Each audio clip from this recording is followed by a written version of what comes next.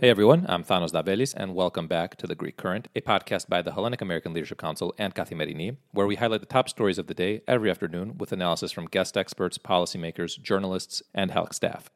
The international community is working to avert an oil spill in the Red Sea that risks becoming the worst natural disaster ever seen in the broader region, threatens global shipping, and could trigger a new wave of migration. An oil tanker off the coast of Yemen has been deteriorating by the month since it was abandoned in 2017. A spill would be 4 times bigger than the historic Exxon Valdez disaster in the Gulf of Alaska in 1989. This is all taking place amid the backdrop of Yemen's civil war. Nikolas Katsimbras joins the Greek Current to look at the international efforts to prevent a major environmental disaster in the Red Sea and explain why Greece must be present in any efforts to resolve this crisis. Nikolas Katsimbras is a lecturer in Columbia University's Negotiation and Conflict Resolution Program, an international affairs consultant, and a veteran officer of the Hellenic Navy. Nikola, welcome back on the Greek Current. Thank you. Great always to be here. Nikola, while the world's attention is on Ukraine, the Red Sea is facing the risk of a major environmental disaster. Is the Safar oil tanker a ticking time bomb for the region?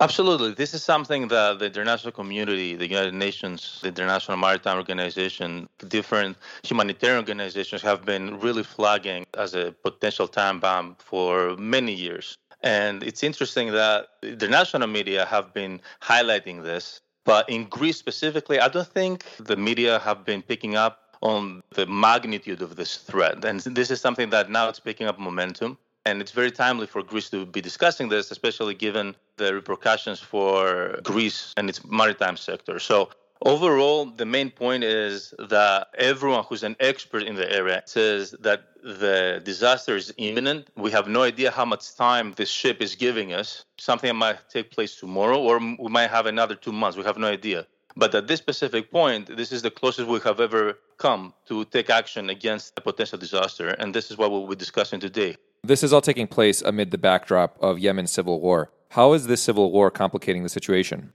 So the rebels, the Houthis, who are extremist forces trying to overthrow the government for the past several years, they took control of this vessel back in 2015. And this became a bargaining chip between the different sides of the conflict. So what we have here essentially is this major asset, especially for the Houthis and also the government as well, in terms of who is controlling what is inside the product, the crude oil of Safar. And this major sticking point has prevented anything from going forward for a really long time.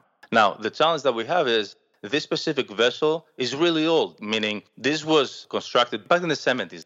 So we have a ship that's already old, and it has been used as a floating platform for offloading essentially oil that's coming from other vessels into the mainland since the late 80s. So it's a ship that has been turned into a floating storage unit, constantly immersed in water for 5 decades, essentially.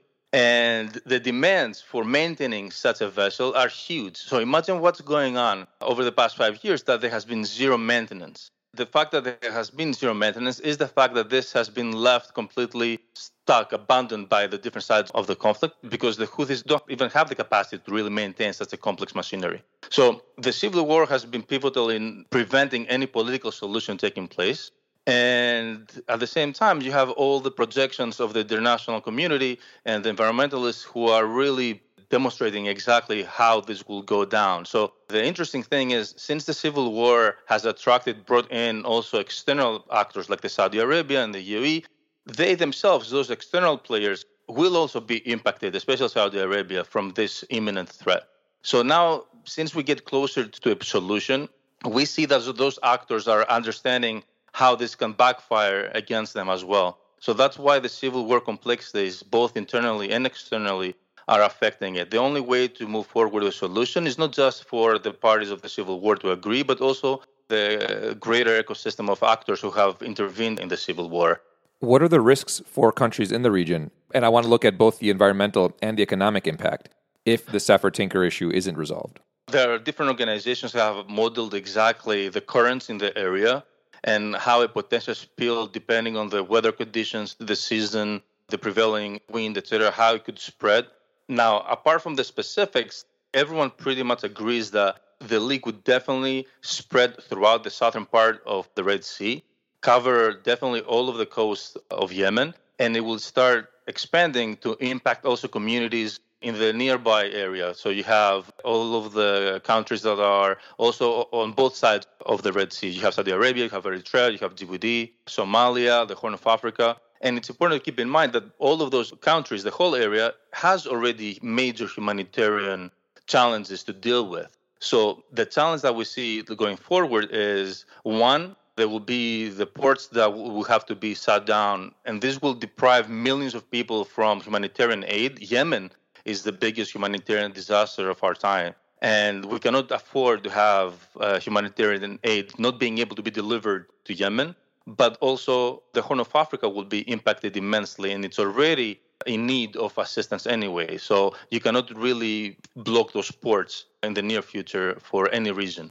Now, on top of it, we have this other complexity which is interesting. The water supply would be affected because, especially for Yemen, a big part of the water supply comes from desalination plants, and an oil spill would completely take them offline. So there's a wide impact factor for a major spill. And specifically, there was a communication while I was writing the article with the United Nations Secretary General Special Coordinator for the region, David Gressly, who confirmed that the major spill would disrupt the vital shipping in the southern end of the Red Sea. And the environmental impact would really be immense, which will be potentially, he didn't confirm that, but it's a safe assessment to say that it would start perhaps impacting the migration flows up north from the area. And to remind our listeners, a spill would be 4 times bigger than the historic Exxon Valdez disaster that took place in the Gulf of Alaska in 1989. Yeah, absolutely. So we have inside the vessel right now, there are more than 1 million barrels of crude oil. Now, even to me, what does that mean? What is 1 million barrels? It's the equivalent of 87 pools that we use for the Olympic Games, the standard of Olympic pool, the 50 meters. It's a huge number. And the Valdez, the equivalent was, I think, 250,000. So it's a major number. And I don't think we have seen anything like this, especially in the region and specifically in the Red Sea, that is a very, very sensitive ecosystem. And it's almost like a gulf. It's in a close body of water, which makes it even much worse to be able to deal with it. This is not the open ocean that has other mitigating factors. Nicola, last year we saw the devastating impact that blocking the Suez Canal could have on the global economy when a tanker got stuck in the canal. Could this environmental crisis also potentially have similar global repercussions beyond the region? Yeah, absolutely. So the Red Sea has 2 choking points. Essentially, you have the Suez at the north, and you have the Bab al-Mandab Strait in the south. Both those are crucial because the Red Sea passage. It's responsible for 10% of global commercial traffic. Now, the losses around the same time last year for 6 days were in the billions of dollars. The daily losses were around 10 billions, I think. So the calculation right now is anything that prevents that traffic, and especially with closing the southern strait that controls the Red Sea navigation, would have similar potential implications. And the challenge is there's no projection for how long it would take. So we saw what happened last year only with 6 days of the Suez Strait being closed, blocked. We have no idea how long it would take for something of this magnitude, because also it depends on so many factors. But still, it's not worth risking such a major impact on so many things when this is a totally avoidable disaster. Undoubtedly, an environmental catastrophe will impact, as you mentioned earlier, the lives of those living around the Red Sea. Should Europe be concerned about the potential uprooting of communities, the displacement that could take place, and a new wave of migration that could be heading towards its borders? Yeah, so in order to answer this question, one of the first things I did, I looked up the latest data from Frontex, which is this EU organization managing EU borders. And for January alone, there were around 16,000 migrants trying to cross over into Europe from the areas surrounding Yemen, areas that are expected to be potentially affected by a potential major spill. Now, there's no way to know exactly how big would the impact be on migration flows from a potential spillover. The only thing that's certain is, depending on how big it is, there will be a proportional increase in the migratory flows up towards Europe.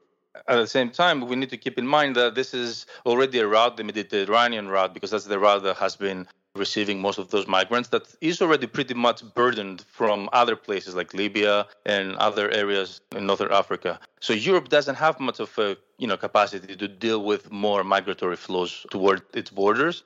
And also, we need to stress the humanitarian element, meaning already there are so many people drowning trying to cross over the Mediterranean. It's a very difficult passage. So there's so many factors at play. The only thing that's certain is that this is one of those preventable humanitarian disasters as well.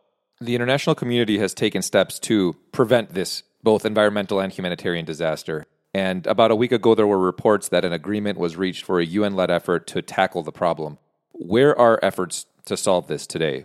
So there are three main things we need to be aware. So the first one, the political aspect of the solution, the UN is managing that. So you have the Office for Coordination of Humanitarian Affairs, which is the whole section of the UN that's in charge of Yemen right now. And they are in charge of the negotiations. They're trying to put forward the political solution. Then you have the technical aspect of this. And the Dutch companies have taken the lead in being able to, first of all, assess what's going on and then take the fuel out of the vessel into other vessels. And then I don't know what's going to happen afterwards with the actual tanker, but at this point, that's secondary. It's not the priority. The point is that the oil needs to be taken out. And the third part is the financial support for this operation. This operation is supposed to cost between $75 to maybe even $100 million, depending on the needs and how long it would take. So the main focus right now is, one, there has been a first agreement. Like that's very, nothing is certain because politically, when you're discussing civil war, nothing is set in stone, of course. Everything is fluid. But there is a first initial agreement by the different stakeholders for this operation. The second thing that's extremely important, especially for this issue and for Greece as well, is that end of March, there's a conference of donors for different members of the UN to volunteer, come together, different member states, and pledge donations for this operation. And the reason why I was also interested in the background to how this piece came to being written, it has to do with Greece really needing to be present for something like this, given the interest that we have in the area, given how active our maritime sector is, and also protecting ourselves and our community and our society from the potential implications in the future from this catastrophe. Let's dig into that, Nicola, as we wrap up. Why does Greece need to be present in any effort to resolve this crisis? So apart from, the migratory flow increases, the environmental aspect of this, Greece has been very, very active politically in the region over the past 2 years. We have been absent for a long time. And now, over the past 2 years, we have started being much more present because at the end of the day, it is our backyard in many ways. Now, the one thing that we need to keep in mind, like Greece has this leading role in global shipping and maritime industry. So we need to be present in any kind of effort, especially when it's so close to us, that has to do with protecting the safe passage of major maritime straits like this one. So for me, this is a perfect opportunity specifically for the Greek authorities to collaborate with associations that are interested. For example, there's a Ship Owners Association that could be part of this initiative. We need to be asserting our way into solutions in order to be relevant on a global level. Now, there are many dividends of being so involved in such international efforts. One of them also could be that when we'll be pursuing our bid as a non-permanent member of the UN Security Council 3 years from now, initiatives like this would have paved the way for us to be more relevant, have worked on the ground with other members of state, and increase our political relevance in the region. So we need to be more tactical when it comes to being present overseas. The last thing I will mention, I think this is important just to give credit also where credit is due. This whole initiative started from a Greek who is working in the field. So the number 2 guy of the Office of Coordination of Humanitarian Affairs in Yemen is Greek, Mr. Petropoulos. And he's the first one who said, listen, this is what's going on. I don't see this picking up momentum in Greece. People don't know about this. Greece should be there. And that's how this whole initiative started. And that's where it ends up also. Like, it's important to engage people like him in the field who know best what's happening on the ground and figure out how we can utilize this network of experts who are in international organizations and humanitarian organizations out there and actually are looking to make a difference for Greece as well. So this is something that we need to be discussing more because Greece is not as proactive in this area like other nations. Nicola, thanks for joining us on The Greek Current. Always great speaking with you. Thank you. Always a pleasure. In In other news, Washington-based Voice of America and Germany's state-owned Deutsche Welle broadcaster said they'll appeal a threatened ban in Turkey for refusing to apply for online licenses that could give the Turkish government influence over news content. Turkey's media watchdog on Monday gave VOA, Deutsche Welle, and France's Euronews 72 hours to apply for licenses or be shut down. President Erdogan's government has strengthened laws governing social media to allow it to supervise online broadcasts. International news outlets and social media sites have increasingly found themselves caught up in the government's effort to curb free speech as they have become a haven for opposition voices. Finally, Greece's government said it has plans to receive additional natural gas to avert a disruption of supply amid tensions in Ukraine. Western nations on Tuesday punished Russia with new sanctions and threatened to go further if Moscow launched an all-out invasion of Ukraine. In perhaps the most significant measure announced on Tuesday, Germany halted certification of the Nord Stream 2 pipeline, owned by Russian state-owned gas giant Gazprom, a move likely to raise gas prices in Europe. Greece imports 40% of its gas from Russia and also has contracts with Azerbaijan and Algeria. Government spokesman Yanis Economou said Greece will try to get as much gas as it can via a pipeline which runs from Azerbaijan to Italy. That wraps up today's episode of The Greek Current. Thanks for tuning in.